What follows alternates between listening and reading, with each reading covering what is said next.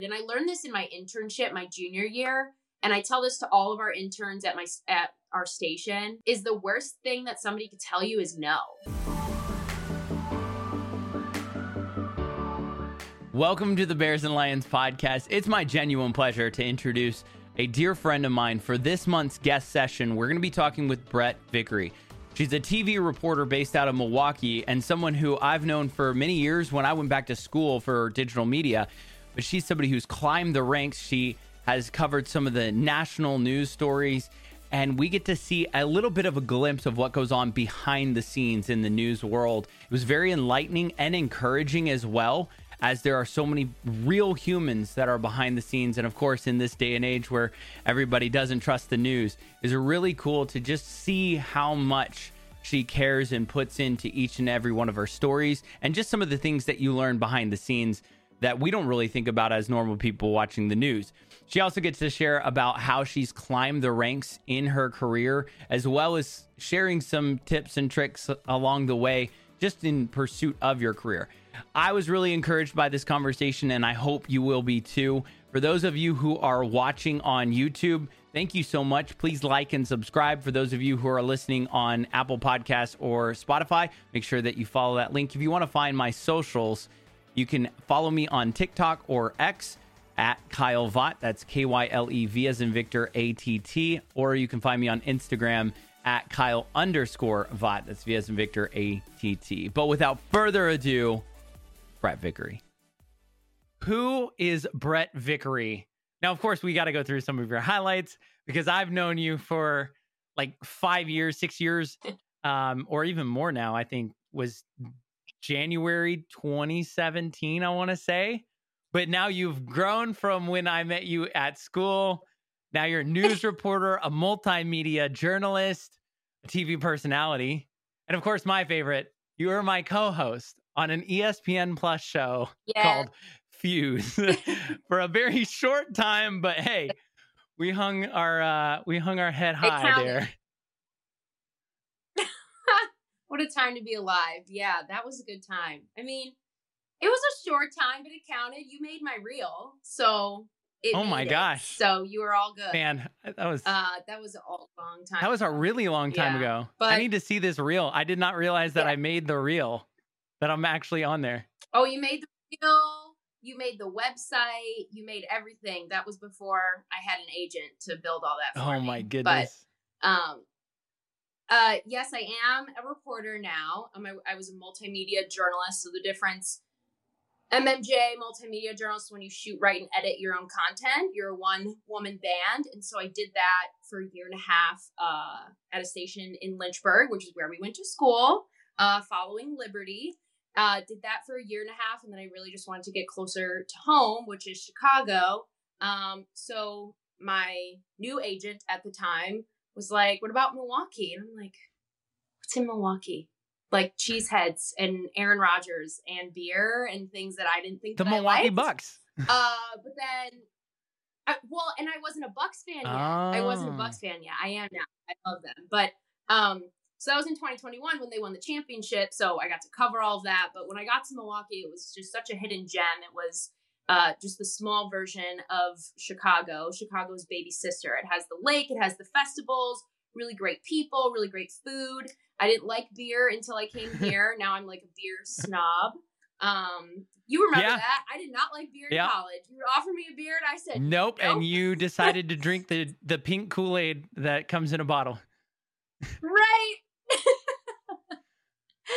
So I've been here for it'll be 3 years in January.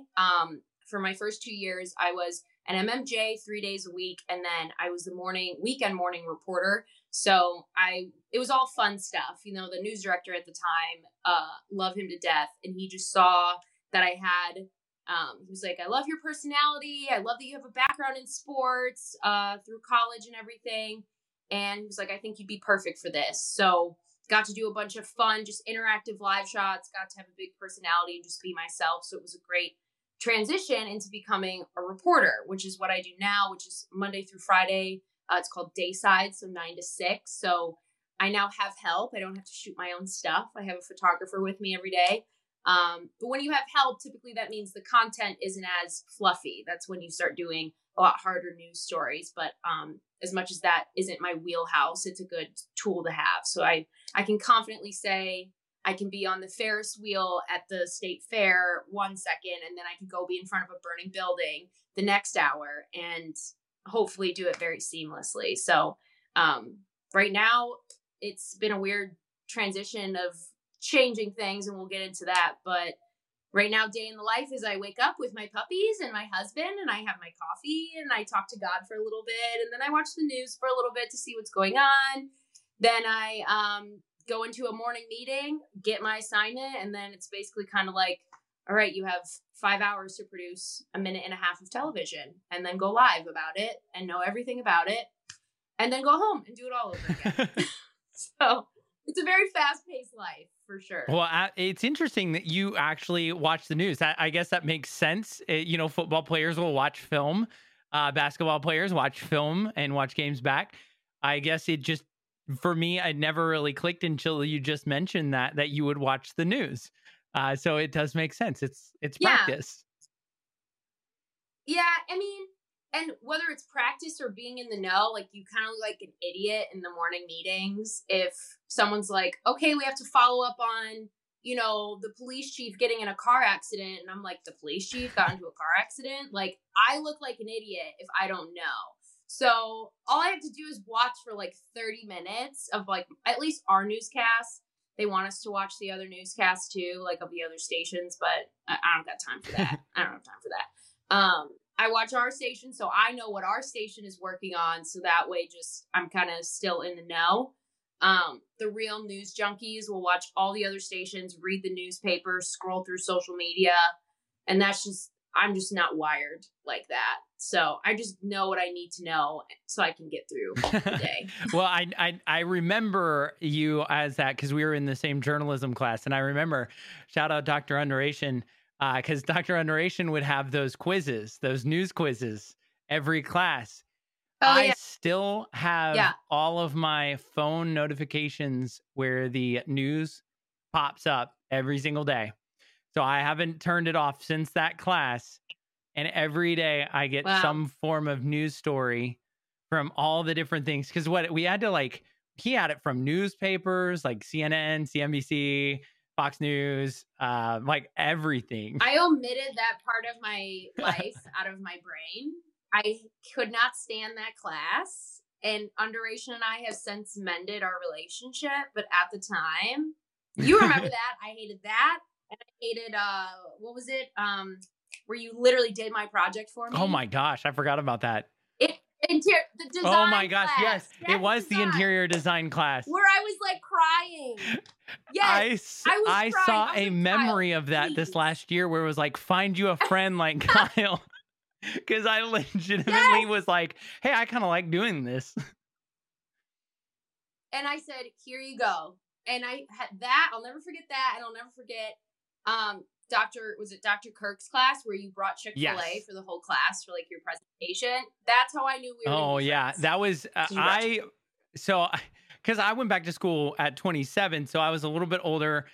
I knew my mentality is you had to buy your I am not here. I am not here for straight A's or anything. I'm here to pass my classes and make connections. That was what I went to school. That's what I went into debt for, was to make connections. And lo and behold, I've made some incredible connections, you being one of them, that I wouldn't trade it for the world, just because you build those friendships. Same thing with Underation. He still likes some of my posts, and we haven't talked in a while, but it would be great to just catch up with him because life just moves so quickly. I still have some of my roommates and I that will message back and forth now.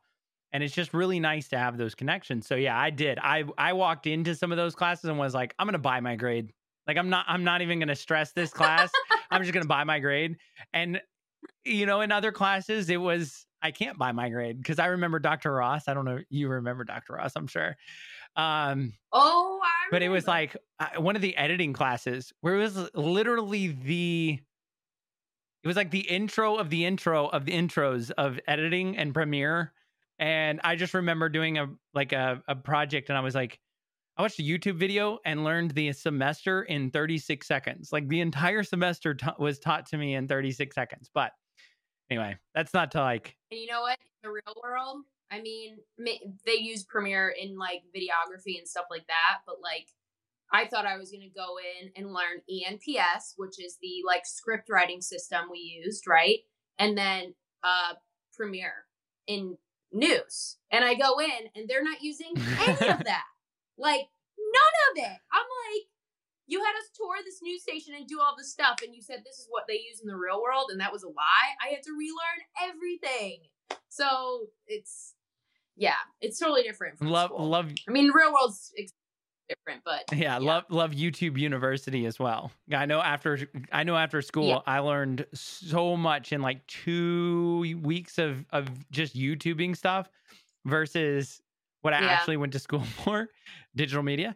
So I feel Okay, so let's kind of break down though, because multimedia journalism, all the things that you learned in the real world, right? The things that you assumed this is what college is going to prepare you. When you decided to go to school for that pursuit, was it something that you knew you wanted to do? Because I know we've talked about it a lot, but what did you originally want to do kind of growing up before maybe high school, college? So there was a point, and this isn't a joke, I genuinely wanted to be an astronaut. Like, legit. I loved space. It wasn't like a corny, like, I want to be an astronaut. I genuinely did.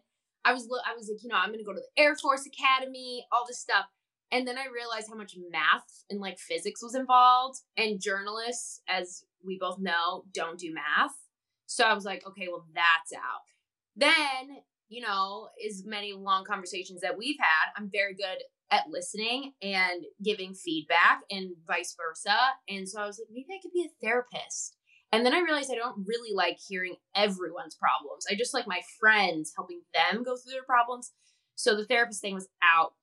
And then my sophomore year of high school, my favorite class was history class besides English. And we had to do a mock broadcast for, we had to pretend like we're writing a script for, the Declaration of Independence has been signed. Like, what would the anchor say if there was like live broadcast for that? So it was a group of us that we had to write a script for. And I grew up watching my mom's tapes. Like, as much as I grew up watching the news in Chicago where I grew up, I watched my mom's tapes all the time. And my mom was on the air in the 90s. She was the same thing, multimedia journalist, reporter, feature reporter, was leaning into getting to being an anchor before she ended up just stepping away. But I knew what I needed to say. So when we get up there in history class, like, I'm like being an anchor woman, and all my peers are just reading their flashcards. And I was like, I thought everyone like could do this. And when that was the moment, it was like, wait, I can do this. Like, not everyone can kind of get in the zone and just deliver something. So that's when I decided I wanted to be on the air. Back then I was heavy into athletics. I was an all season athlete. So it was like volleyball in the spring, basketball in the winter, volleyball in the fall, basketball in the winter, track and softball in the spring, and softball in the summer. So I was looking to like be a college athlete for softball. I was all into sports. So I said, okay, I love sports. I love talking. Let me talk about sports. So once I discovered Liberty, the softball thing was off the table because their roster was full. So I was like, okay, I could go over here and play for a smaller school, or I could go to Liberty and walk on, or just not play anymore at all. And I picked my career, and I'm so thankful God led me to do that, because I wouldn't have gotten a quarter of the reps that I got with our sports network at school if I had played Division I softball. So went into, you remember, I don't know if there wasn't more than one game that I ever missed on that campus, whether it was behind the scenes or on the air going into sports broadcasting. So I thought it was what I always wanted to do. And then I got an internship, and that was at NBC Sports Chicago, which I still don't know how I landed that. It was totally God making that happen. But I was watching these girls on the sidelines, and I was like, I actually don't want to do this. Like, I saw how much statistics and how they needed to know every player from past, present, and future, and the drama and the stats and all of that stuff. And then I was like, are people even listening to them? So all of that was in my head. I said, okay, like, I don't need it to be about me, but the selfish me was kind of like, I want it to be like a little about me. And sports, when you're talking to Tom Brady after the Super Bowl, you're not looking at me, you're looking at Tom Brady. You don't care about what I'm saying, you just care about his response. So with that changed my whole perspective on like what the heck I was going to do. And news was the next thing, but I only had sports on my reel. And I was like, I don't want to do fires and murders and all of that stuff. But I knew that it would open up the box of talking about more than just sports. I knew that there was more opportunities for different stories to be told, even though there is a lot of darkness in news. So I went into news kind of kicking and screaming, but it's been worth it so far. It's been hard in some cases, but I've been able to interact and meet and do so many things that I wouldn't have been able to do if I didn't. That's incredible. I always think it's interesting because I knew you when you had that internship, and when you came back, like this shift in who you were and like what you wanted, you were like, I don't want this anymore. And I was like, okay, what's next though? Like it's okay to give something up, but like what's the next step? So I remember kind of that wrestle that you had with yourself in preparing yourself and how you went through, because I look back and I mean, we've known each other and we've shared a lot. Literally, for those of you who are listening, Brett and I used to take a bus from one building to the next building in between like classes. We had like 10 minutes to get to the other side of campus to a different class. And we would have the same class in the morning, and then we'd take the bus and we'd split and disperse for the rest of the day.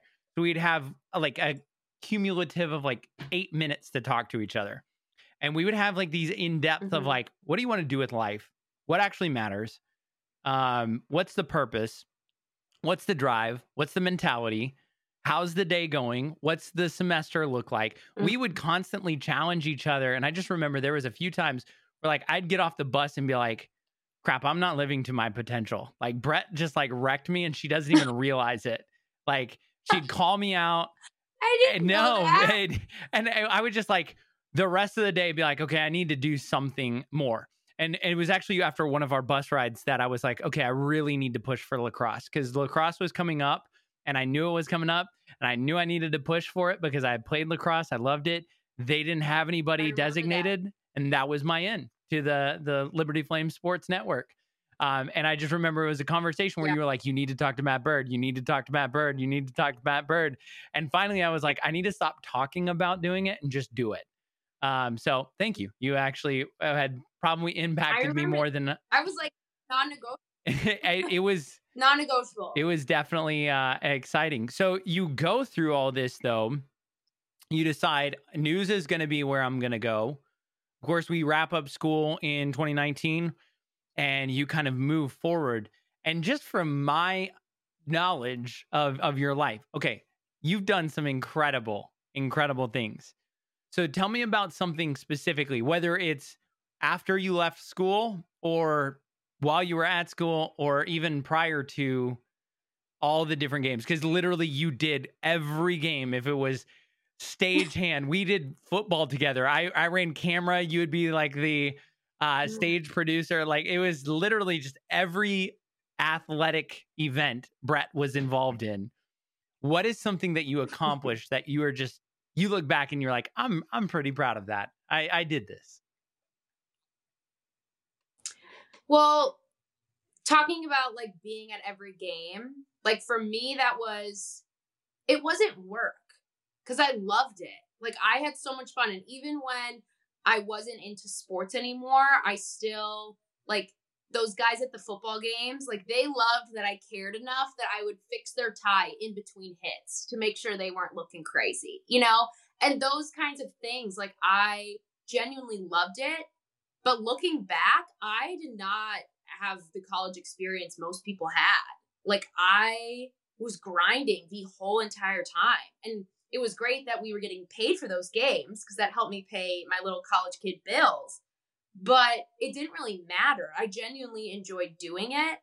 But it was actually at the end of my internship, I was talking to the other interns. And, they went to schools like Syracuse or Michigan State, all these big schools, and I was like, oh, cool. Like, what are your goals going into your senior year? I'm always asking people their goals, but I'm also low key being like, am I going to see you in a couple of years? Like, what are you trying to do? And of course, all of them wanted to be on the air because it's very competitive. And so I said, oh, okay, cool. What kind of games do you do? And they're like, well, now that we're seniors, like they might let us go on camera for like maybe one football game or one basketball game. And I was like, you're just starting to be on camera, like just now? And that's when it registered to me of how valuable that my experience was at Liberty. Was the fact that I've been on camera since I was 18, like live on the air. Like if you mess up, everyone will see it. There's no recording. There's no going back. There's no script. You're just winging it. You have to be yourself, be accurate, know what you're talking about, because everyone will know if you're not being yourself, if you don't know what you're talking about, and if you're not accurate. I had been doing that since I was 18. So then looking back and seeing these people that went to these huge schools, and our school isn't small, but it's not Michigan State or Syracuse, that all of that time, and then reaping the benefits now as an adult, seeing how much that put value in my demo reel, put value in my confidence. I'm so proud of myself that I didn't think twice about, yes, I'm signing up for every single game. There is no like days off. And in adulthood, there still are no days off. Sometimes they are, but you're paid for them. But like, I'm so proud of myself that it was just like, it was non-negotiable of, no, we're doing every single thing. And I'm not going to let my pride get in the way of, am I going to do this game only if I'm on the air and I'm doing what I want to do? It's like, no, if I'm doing this game and I'm getting paid a quarter of the amount and I'm wrapping cables, I'm going to be the best cable wrapper at that game, period. So I'm proud of the fact that I didn't have the college experience everyone else did, because I'm reaping the benefits now, for sure. Well, I can tell you, you were one of the best cable wrappers, period. Thank you.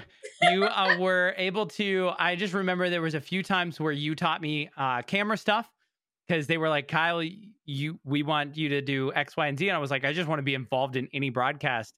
And they were like, okay, you can run camera. And I was like, all right. Oh. But then we ended up working. My favorite experience and favorite game was, we did a lacrosse game together. And you were the sideline, I was the play-by-play. Mm-hmm. And that was, but hands down, my favorite broadcast that I've done to this day. And I've done some pretty big broadcasts. I did the field hockey tournament, the Big East field hockey tournament. Yeah, I remember. And that. I did that with Bobby Bolig. And honestly, those were so special to me, because it wasn't work. It was, we were finally on we had talked about it for so long, and then we were finally on a broadcast, and it was like every time I would throw it to you, it just felt like perfect, because I was like, this is just Brett, like, down to you. What's going on? And it was just so seamless. And I will never forget that. I will never, ever forget that. So very special moments, and you should be proud of it, because even I got a bunch of airtime, and I was like 2 years behind you. So you've got like hours and hours and hours of airtime over what, I was able to accomplish at a younger age. And I went back to school at an older age. So I just remember telling all of you, when you get to my age of what I was at school, you're going to be light years ahead of me. And now look, you're not even at the age I was at when I went back to school. And you're light years ahead of where I was then, and light years ahead of where I was, or where I am now, as far as like broadcast wise and career wise. I think that's awesome. But we both are moving up in our careers, which we'll talk about that in a little bit. So I'm really excited to see where we go from here. So that's a little bit about what you've done. Let's kind of talk about where you are right now, and just some of the day-to-day stuff, because I feel like you talked about journalism, and you talked about your assignments and what a day in the life looks like. You wake up, you watch the news, you talk to God, you have your puppies, you've got your husband, incredible people around you, incredible support. But what are some of the things that just inspire you to keep going when, maybe you've had 4 days of just really hard news that you've had to deal with, or really hard stories where you've had to go through and see, like you said, the buildings burning? What are some of the things that you do, or who are some of the people that inspire you on a daily basis? Well, first answer I would say is my husband. My husband, John, and I've known each other since we were like in diapers. It was like my dad changed your diapers, your dad changed mine kind of situation because we grew up in the same church. So that was a little weird. Did not know I was going to fall in love with the kid down the street, because on our bus rides, among all of the deep things we talked about, we also talked about my boy drama. So we know that the kid from down the street was way out of left field. But you know, there is such thing as like a TV husband or a TV wife. Like, it takes a special kind of person to be with someone who is in the public light, to be with someone who gets DMs all the time, someone who people walk up to them randomly in a restaurant or in a grocery store.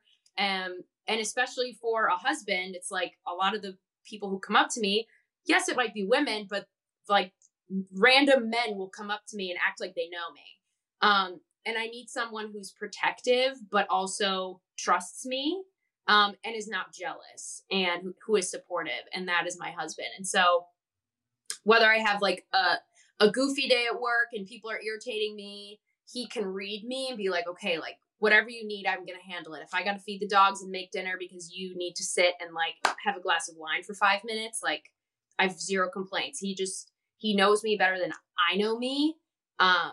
So he's just my biggest support system. And you also need someone who's willing to be like, oh, if, you know, this station calls and I got to drop everything and go, can you drop everything and go? Because of my career makes me do that. And that was a prerequisite to us getting married, was, are you cool with getting up and moving? And he was just like, I will support you wherever we are, wherever we go. I don't care. So he's a total godsend. And, he helps me on those harder days. You know, every reporter gets the question of like, oh, what's the coolest thing you've ever done on the air? And I'm trying to be better at remembering those stories, because of course the negative things stick to you more than the positive things typically. I mean, trauma usually sticks more to you than like, you know, exuberant joy, unfortunately. And when you're in this job, you see a lot of trauma. You see families like at a crime scene that their family member just got killed at, screaming, wailing. And you have managers being like, go talk to them. What do I even say? Like, what do I say? And then the compassion and the Jesus girl in me is like, I just want to go hug these people. I don't want to ask them if they want to go on camera. Like, I don't want to do that, but I'm over here on the clock. So it's a very weird balance. But I would say, like, some examples of some hard stories is I had my first officer killed in the line of duty incident that I've covered. And anchors at the station told me, you'll never forget your first one if you're there, just because it's so heavy. It was like 4:00 in the morning in February in Wisconsin. So imagine how frozen I was. And I got a tip from someone saying like, oh, there was a shooting. The officer died. Like, they're doing the processional to the medical examiner's office, like right now. So I rushed there, and I don't know what a processional means. I don't know what that means. I just know that I have to get there so I can capture it. At this point, I don't know where my photographer is. It doesn't matter. He's on the way, but I'm there first.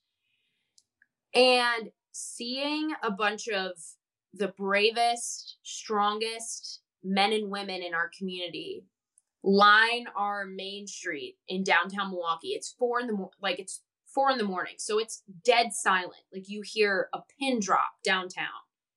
It's pitch black out, and they're all standing in salute with tears running down their faces.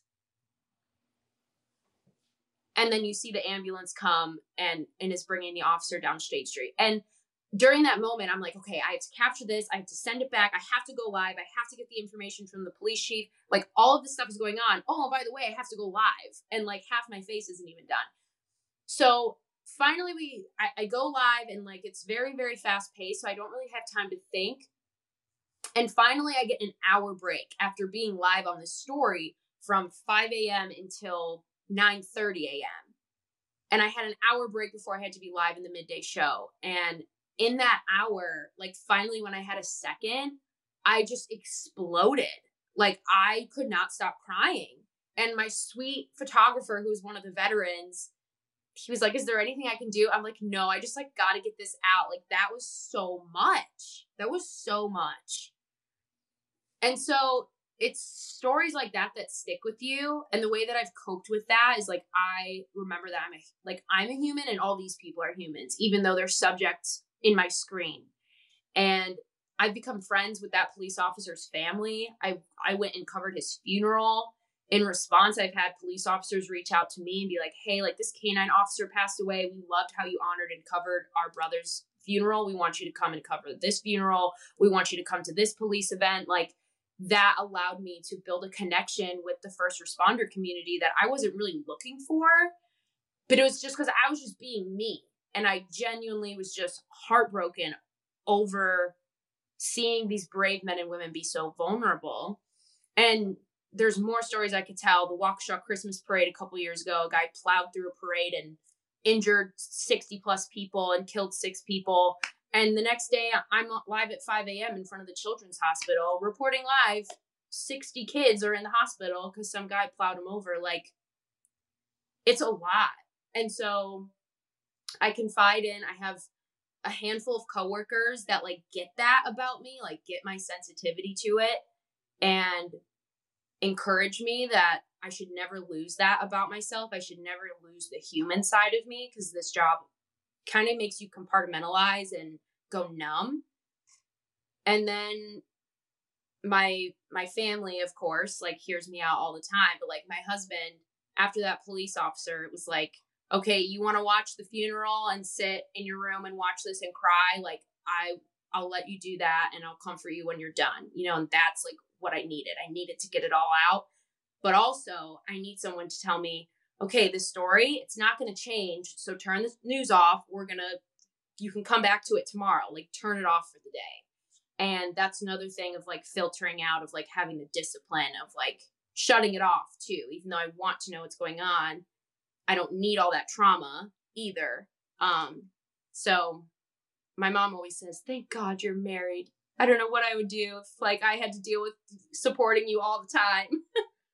Well, it's a lot to go through that people, I think most people at least have an idea that news reporters are going through, you know, a lot of that, but hearing it retold like that, I think it impacts me just from the standpoint of, I mean, I've known news reporters, you being one of them, but I've known of other news reporters. We went to school with a couple of people who did some news as well.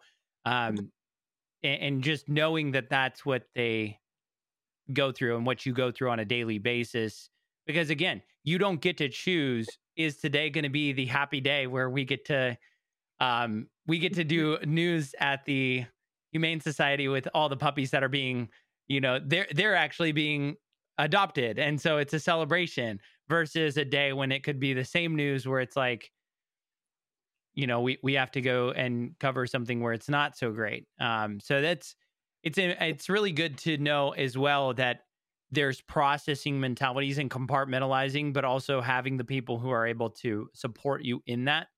And I'm sure that there's a lot of inspiration behind each of those. And you kind of have shared about it as well. But are there things throughout your day where you just think, you know what, this is a non-negotiable? Like, it's a stressful day, it's a happy day, whatever it is, like, this is a non-negotiable. I need to be able to say, I need 5 minutes to do this. Or is there anything that's non-negotiable throughout your day that you're just like, this is it? I feel like I always, if I'm not having time reading the word, journaling, like being a writer, I'm not good at just praying in my mind. So I'm a letter writer to God. I write him a letter. So it's either that or I have a worship session in my car on the way to work. It's one of the two, if not both, each day, just so I can get my mind right since this job is so unpredictable. Other non-negotiable is drinking a Celsius. So I was not an energy drink person at all. I was totally coffee, but I was the morning show reporter for the first 5 months of this year, which means I had to get up at 2:30 in the morning. So coffee was not cutting it for me. And my photographer, he was like, do you want a Celsius? And I was like, oh, I've heard of these. I've never had one. Well, 3:00 in the morning, I don't eat anything. So I drink a Celsius and I'm putting my mascara on and I'm like this, like shaking. And I'm like, to my photographer, his name is Andre. I was like, Andre, do you have any food? Like, I'm shaking right now. But I was awake. Like, I was awake. So even when I transitioned to my more 9 to 6, it's like, I don't drink it in the morning. I drink it like as I'm walking out the door because my days can vary depending on the story. And I'm like, I need this kick as I'm going out the door. And I know I'm going to crash before the day is over if I don't have that. I definitely, I don't crash afterwards when I have it in the middle of the day. And I'm already a morning person. Like when I'm out of bed, it's like I'm awake. It's like I need it more so I have the energy to do an interview or deal with a photographer or, to be able to have the focus to write. Like it's not necessarily to wake me up. It's so like I have that extra pep that I need because when you're, especially with my job, you have to be on like most of the time. So you need energy to maintain that. Well, you've always had the energy. In fact, you were the one that got me hooked on chai, vanilla chai. I just bought some. I have some here and I will have it probably tomorrow. But yeah, you got me hooked on that vanilla chai. And to this day, I still am like, coffee? Nah. Vanilla chai? Oh yeah, I'm good. I'm good to go. Okay.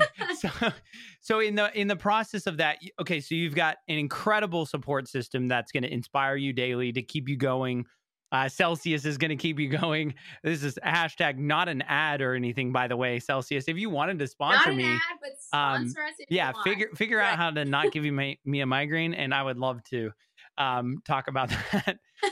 But in the process of how you stay in the present and in the now, okay, what are just some of the things that you've found help you when you're going? Like you said, there's sometimes off days when you're an adult, but really there's no off days technically as an adult.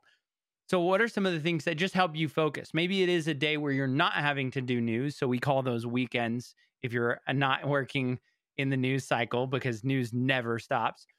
But what does that look like to you where it's like, okay, this is a technical off day from work, but you're still going to be on. How do you stay present in that sense of, hey, I need to actually fulfill this day with something? Do you just veg out with Netflix, or is there something that you will pinpoint and say, this is something I need to do? Yeah, I would say sometimes it is the basic of if I have a super busy week. And my husband and I, somebody asked me recently, like, what's your hobby? What do you like to do? And, like, I know people say, oh, I like to work out. I like to draw. I like to do all those things. And, I do the normal things, but like, I work out because my husband's a personal trainer and it's good to work out. So I don't have an option. So it's not like I do that for fun. But because my life is so fast paced, if there's a day where it's like, okay, we actually have nothing on this day and no one wants, like, we don't have anyone to hang out with, I don't feel bad waking up and sitting on my couch for 7 hours. And I used to feel so guilty about that. I used to be like, I just stayed in the same clothes all day. And I don't do that for a whole weekend. But there are some times where I'm just like, I refuse to feel bad about this. I refuse to make myself feel bad. Sometimes it's like when I'm not on call or there's no, like I'm not working, that work phone is turned off and put away. I'm not scrolling through emails. I'm not answering text messages. If a manager needs me, find my personal number and find me. But like, there is none of that. I don't watch the news on the weekends. I just shut it all off. And my 2 puppies, Ginger and Violet, they are my little, emotional support animals. I just hang out with them and, they become my life at that point. I want, we go to the park and run around and we go for walks as family. And I call my mom every day, to be honest. Not that like, she helps me stay in the present too, because she helps me like have the big picture. She'll let me vent about something. but then she'll remember like, okay, this is what's coming next, or remember this you have to look forward to, or, she helps me stay grounded as well. I talk to her every single day. And I've learned as an adult too, that my family's very weird in the sense that we're like very close. Like I know people like call their mom, but then my husband's like, yeah, I call my mom like once or twice a week, or she'll call me. Like I don't, I'm like, I talk to my mom. I probably talk to my dad, if not every day, every other day. My sisters, we are texting every day in our group chat or on Snapchat. Like there's not a day I don't talk to literally my entire family. And I realize how special that is. And so when someone asks me and John, oh, what are your hobbies? What do you do? I realize we hang out with our family a ton. Like if we're not hanging out together, we are down in Chicago hanging out at my parents' house with my parents or whichever sister's home, or my aunt and uncle who also live in Chicago, and my grandma. Like that's our hobby. We hang out with my family. And when I'm with them, even though I see them so much, there's no reason to be on my phone. I have no one to text or talk to because I would be talking to them. So I would say my family keeps me very, very grounded. And you remember back in Virginia, it was like I was okay with being away from home. But once I was at my first station still in Virginia, and all my college friends left, and I didn't really have any family, I was just like, this sucks. Like I didn't realize how much I loved being close to my family until I got back to the Midwest. So my bad for abandoning y'all. I definitely, some of me actually wonders what would have happened if I'd stuck around for maybe another semester, just to finish out everything like really strong, and then also keep working up there. I sometimes wonder, but of course it's the ifs in life that we can ask. I wonder if this happened, then what else would have happened? And I'm very thankful that I'm where I'm at. But yeah, I definitely missed that. I'm actually really sad that I didn't get back up to Lynchburg to like hang out and see y'all before you, of course, moved on to Milwaukee, and some of the other people who I know up there moved on as well. But now I'll be a little bit closer because I'm heading to Baltimore. So I'm super stoked about the opportunity just to be within a day drive, right? Like it's not like a full trip that you have to take. I could drive out there for a football game or something and see everybody. Yeah, I'll make my way back out there for sure. We'll plan it out. So we've gone through the past, we've gone through the present, how you stay present. And I think it's important that each and every one of us kind of develop a way to stay present, because as much as we don't want to, look at the future and say, oh, these are all the goals that I have in the future. I think there's a power in being able to stay in the present and say, this is what I'm doing today in order to get there. So let's move kind of forward into the future with that. What are some of the current goals that you may have? And of course, these could be anything. But what's some of the things that you are striving for right now to set yourself up in the future? I would say, as like when you graduate college, and I know you went to school later in life, so you knew a little bit more about who you were. But as a dopey 22-year-old, it's like you think, oh, when I'm 18, I'm going to figure out who I am in college. But then like when you get out of college, you have to discover yourself all over again. And I feel like in my adulthood, in like the trials that I've had in news, because, the stories aren't just hard, but, it's just like anything. If you're on camera or in front of people, like people are going to have criticism. And I always thought that was about just how you came off on the air. Like, oh, as long as you look good and you sound good and you have good energy, like it's cool. But like being on the news is about, I take 8 hours a day to produce a minute of television. So those 8 hours, and because I went into news kicking and screaming, I was not prepared for that 8 hours. I was not prepared for the news gathering process. I learned more about life and like how like a common council works and the chain of command in a police department and all of that stuff. Like I learned more about that in this job than I ever did prior.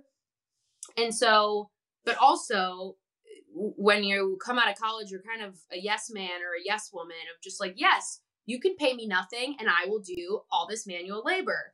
yes, you could, I will do whatever you ask me to do because I want my foot in the door. I want this opportunity. And I don't discourage that because sometimes you got to do what they say, my dad always says, you got to do what you don't want to do so you can do what you want to do, right? It's so annoying, but it's so true of just like, if you can stick it out in the beginning, especially in this field. And I feel like a lot of people are like, I just want to make 100K out of college. And it's like, well, you can't do this job and expect to make 100K out of college. And so I say all of that, throughout adulthood, I've kind of discovered what my brand is and who I want to be. And there are pieces of me that still, maybe I don't want to do this stuff, but I forced myself to still learn how to do it. So I'm well-rounded.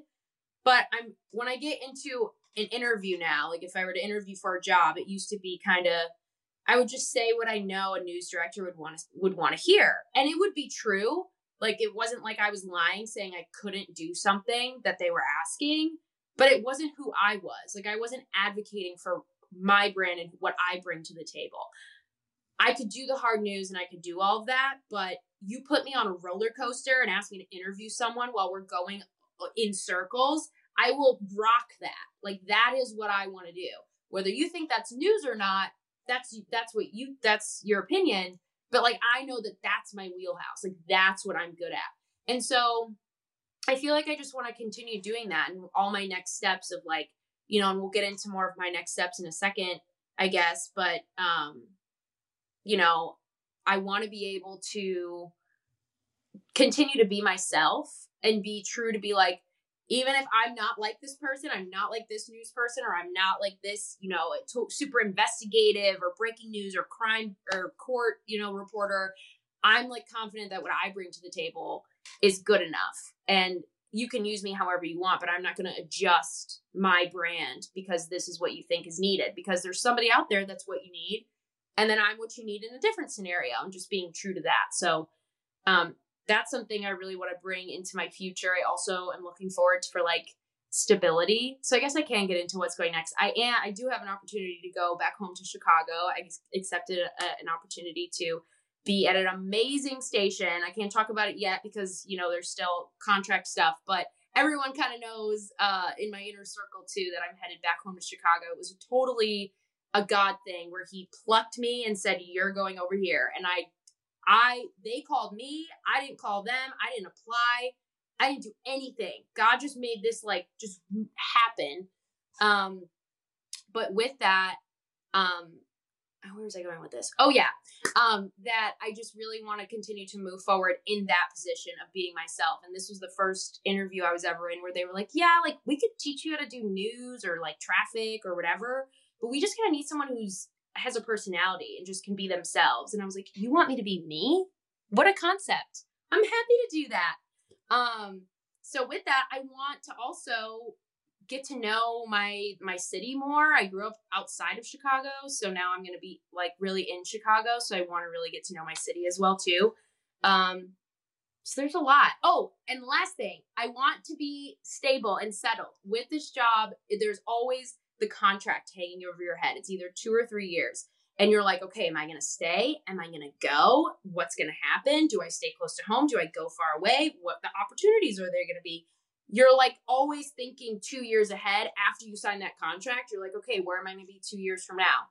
And it'll be nice that I know that I want to be close to family. I know this is a station that I want to be at probably for the rest of my career. And so to be able to be like, we're not moving anywhere. If anything, we'll move into a house where we'll raise our family, but we'll just be stable. We won't have to think about what's next and where we're going to be. That's something I'm looking forward to, like building a really good routine and actually being able to discover more about myself when I can actually just not think about where I'll be in the next 2 years. That's awesome. And congratulations as well. I know we've talked a little bit about it before the podcast, and it's exciting because we somehow have mirrored each other and we're on a bus ride again because we're both moving pretty much the same exact week, years apart and completely to different cities. But we're on a bus ride together again.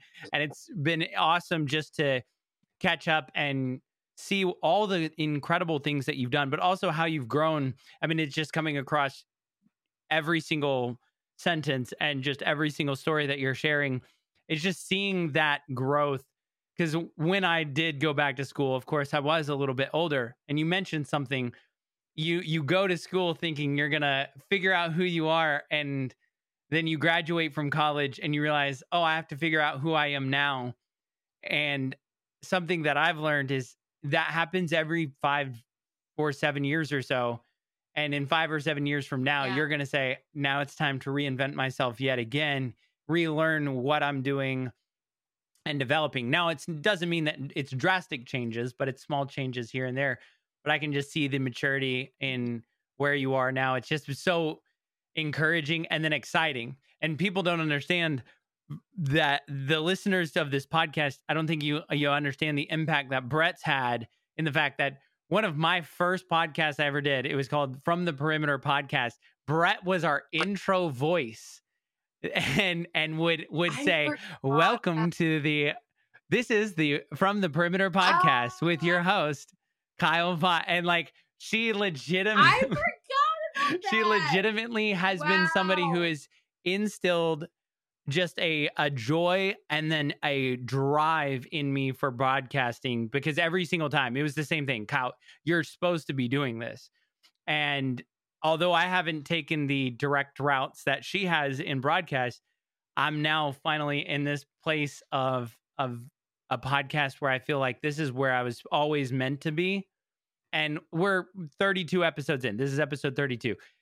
I can promise you episode 320 is going to look 100% different, but we're going to have you back on throughout that time just to see where we're at in 320 episodes from now. And it's an honor. I'm so proud. It's really an honor to have you back on the show. Now, one of the things I do ask everybody when I do an interview is we look at our past, we look at our present, and I think looking at our future is really important. But it's how we get to that future point. So I always ask if you could fast forward 10 years and describe what you hope you'll look like. What are you doing today? What do you want to look like? And then what are you doing today to get there?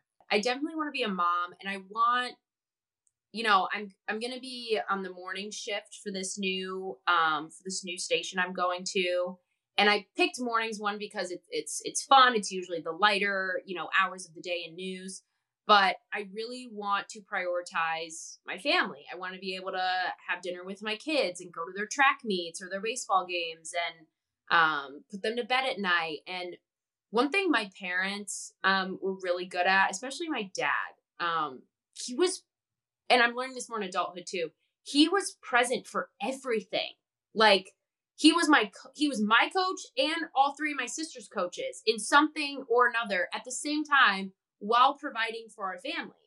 And now that I see how busy life can be and all the stuff that we did as a family and all the stuff that he was able to be a part of, and then seeing my father-in-law worked super hard for over 30 years, provided for his family. And it wasn't like he wasn't present, he was around, but comparing his presence versus how much my dad made himself available, that's like my goal in life, is to be able to be as available to my kids. So I'm hoping 10 years from now, I don't know, how old will I be? I'll be 36. So I should have about 3 kids. I'm hoping like a boy and maybe 2 girls. I don't think that's how it works. I just want to be present. But I'm asking the Lord now. I need a boy. I have too many women in my family. Anyway, I'm hoping I'm a really present mother. Career-wise, I hope I'm still at the same station, whether I'm in this position or they elevate me to something else. Like, I don't really care. Like, this, the place that I'm going is a place that is just known in Chicago, and I grew up watching. So it's just an honor to just be in that building.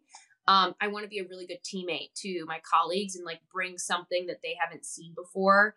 Just to continue to enhance the product.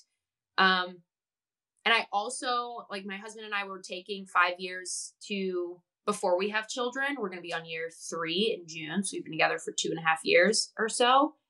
And like, that's what that's what we're doing now, is like really building the foundation of our marriage, because we see it now where our families, our parents are empty nesters and they've all been married for over 31 years. And it's because they all have a foundation. Of course, that's grounded in Christ as well, but they have such a great foundation in their marriage that just because all their kids are gone, that didn't destroy their relationship. And so that's what John and I are doing right now, is really building the foundation of our relationship, our friendship, so that way we can be really good parents and be really good together in the future. But yeah, I mean, it's hard to say like how I can be better for my future thing when like the future thing hasn't necessarily happened yet in regards to like my job. I just want to be like the best I can be for my team, since I'll be working with people who are a lot older than me, who have been in this industry for so long. I'm just looking forward to learning.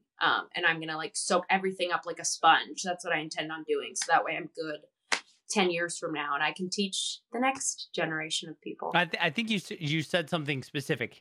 You want to learn and soak it up. I think that it's always the people who think they know everything or think they know enough that have struggles in that. I've seen this in my life as I've grown older. I've been that person as well, but I've seen this actually more often than not, where you'll have somebody who will just assume they know more, and they won't be able to suck up as much of that knowledge and wisdom and be able to share it or impart it. And when I think of just the characteristics of what that would take, some of the things that I always challenge people with is write down and actually think about, okay, what would you do today to prepare yourself for tomorrow? In the same sense as if I told you that in 10 months from now, if you can play a piano recital, you'll be given $10 million if you're able to do this in 10 months. Would you not put in daily practice to get better at it? I think it's the same way with our future. If your dream job is ahead of you, or if your opportunities of what you want are ahead of you, you should take time to write down, okay, I don't know what I'm actually working on because I haven't actually thought this out. But if you actually boil it down, okay, patience. What are some of the other things a parent has? Presence. Okay, what is that going to take? Your job. Okay, so what is that going to take? This practice. So it's boiling those things down, because for me personally, I have some of those lists that I've made, and I think monthly I go through and say, okay, what am I doing this month that's going to help me 6 months from now, so that 6 years from now I have a habit that is still going on that I'm subconsciously doing that I don't even have to think about it. So it's a fascinating question. I think they're all valid, exciting things that you have ahead of you. I hated the fact that you were like, where am I going to be at in 10 years? Like 36? Great. So you're essentially going to be my age now. I'll be 35 in April. So I'm sorry. Let's go. I mean, we're just a small gap. Okay, everybody. It's a small gap. I'm glad.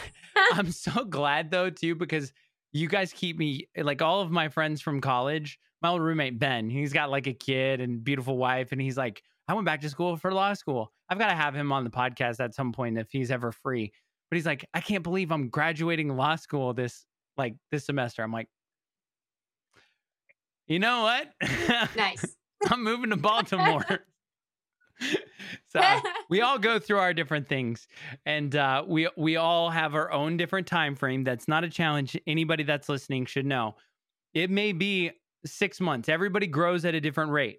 I've talked about it before, but a tomato plant is like 110 days from seed to fruit production. An apple tree takes 8 years before an apple can go from seed to a tree to actually produce fruit.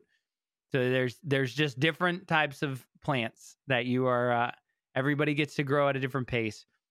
Now, one of the things that we go through as well is just advice-wise. And I'm curious to know, because we've looked forward 10 years. Now let's look back. Even it could be 10 months. It could be 10 years. It could be however time.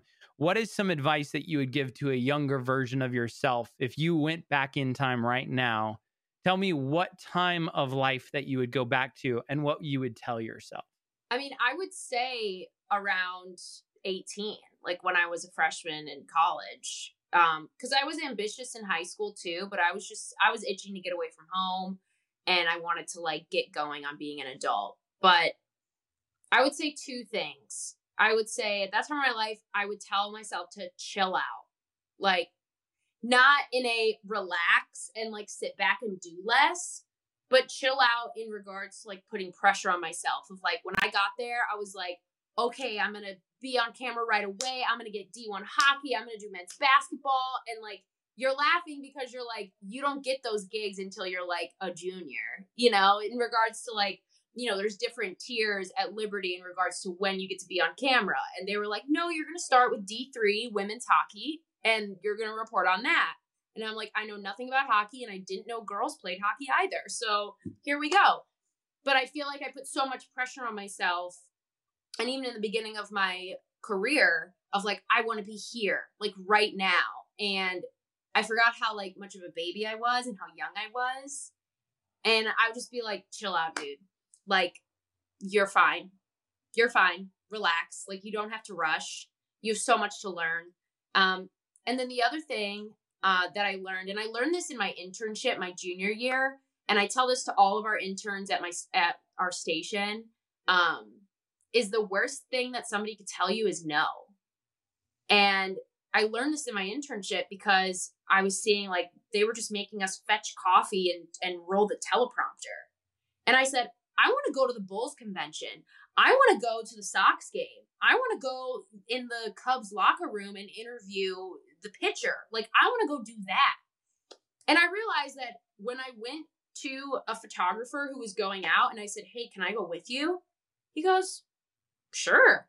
And I got to go. I got to go do all of these things. I got to get the stand-ups that I needed.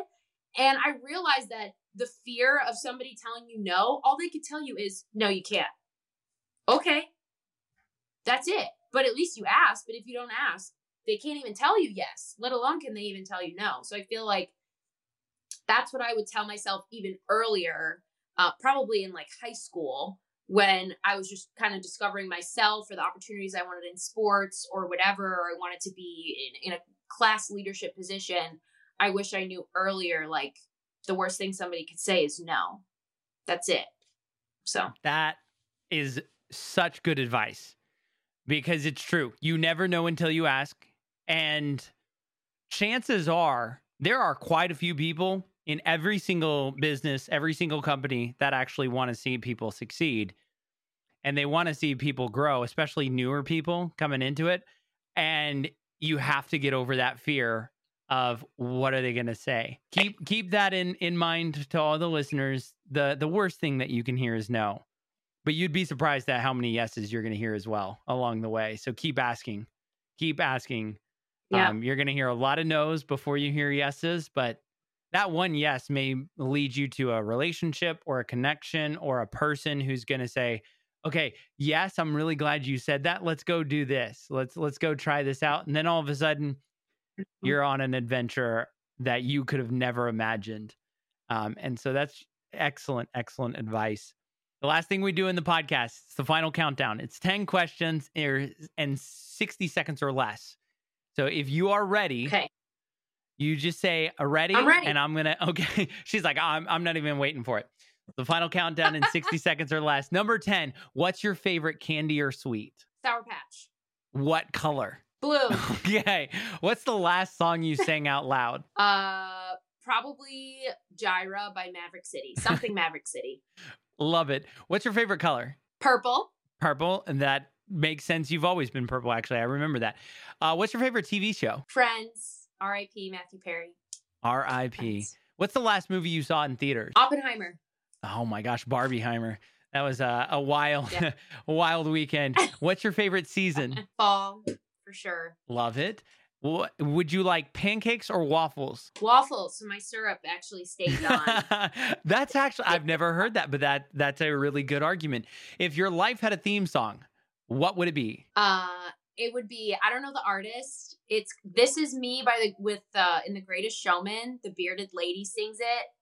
That's my anthem. I will scream that to the rooftops. That's awesome. What's the worst advice you've ever received? Watch them. So kind of like compare yourself to them and be like them. But it's like what they are doing isn't wrong. I choose to stick to my guns, even though people are like, compare yourself to them and you could be like them. But it's like, no, it's not how I would handle it. So. And what is the best advice you've ever received? What I just said, the worst thing somebody can tell you is no. I know that was advice that I kind of gave myself and put out to the masses, but I think about that I came up with that all the time. And that is hands down the best advice, because it's gotten me to the point I'm at now of not being afraid of hearing no. Well, that is going to do it on the final countdown. That's also going to do it for our conversation. I'm so glad that we were here. Now, the only thing that's left is finding out where we can find and follow your journey. You've mentioned that you're heading back town to Chi-Town, to a Chirac, yes, as they call it. You have the opportunity now to share just where we can follow you on social media, where we can hear your journey, and of course, when that transition actually takes place, because I believe it's happening in a couple weeks, same time that I'm moving. Yeah. Where are we going to go? Yes. Yeah. So you can follow me, Brett_Vickery_TV on Instagram. And then you can search me, Brett Vickery, on Facebook as well. And I post all my shenanigans and clips and life updates on all of that stuff. I'm also Brett Vickery on X as well. So that's where you can get I will be announcing all of the details very soon. The transition is happening early December, within the first week of December. So right after the Thanksgiving holiday is when we can expect a little bit more news about it. But it's a lot of exciting stuff. It's going to be a whirlwind that we're moving around the holidays and doing all of this. I'm like stressed thinking about it, but it's exciting. You know, we always choose the wildest times, right? Like both you always. And I, it just kind of worked out this way. It's like, yeah, okay, Thanksgiving, that's a holiday. Christmas, that's a holiday. Let's just pile a move right in between the two and let's have a good time. At least with you, you're going back closer to family. On me, I'm like, I'm 10 hours out. Like, let's go. Like, we're just out. I appreciate it. Thank you so much.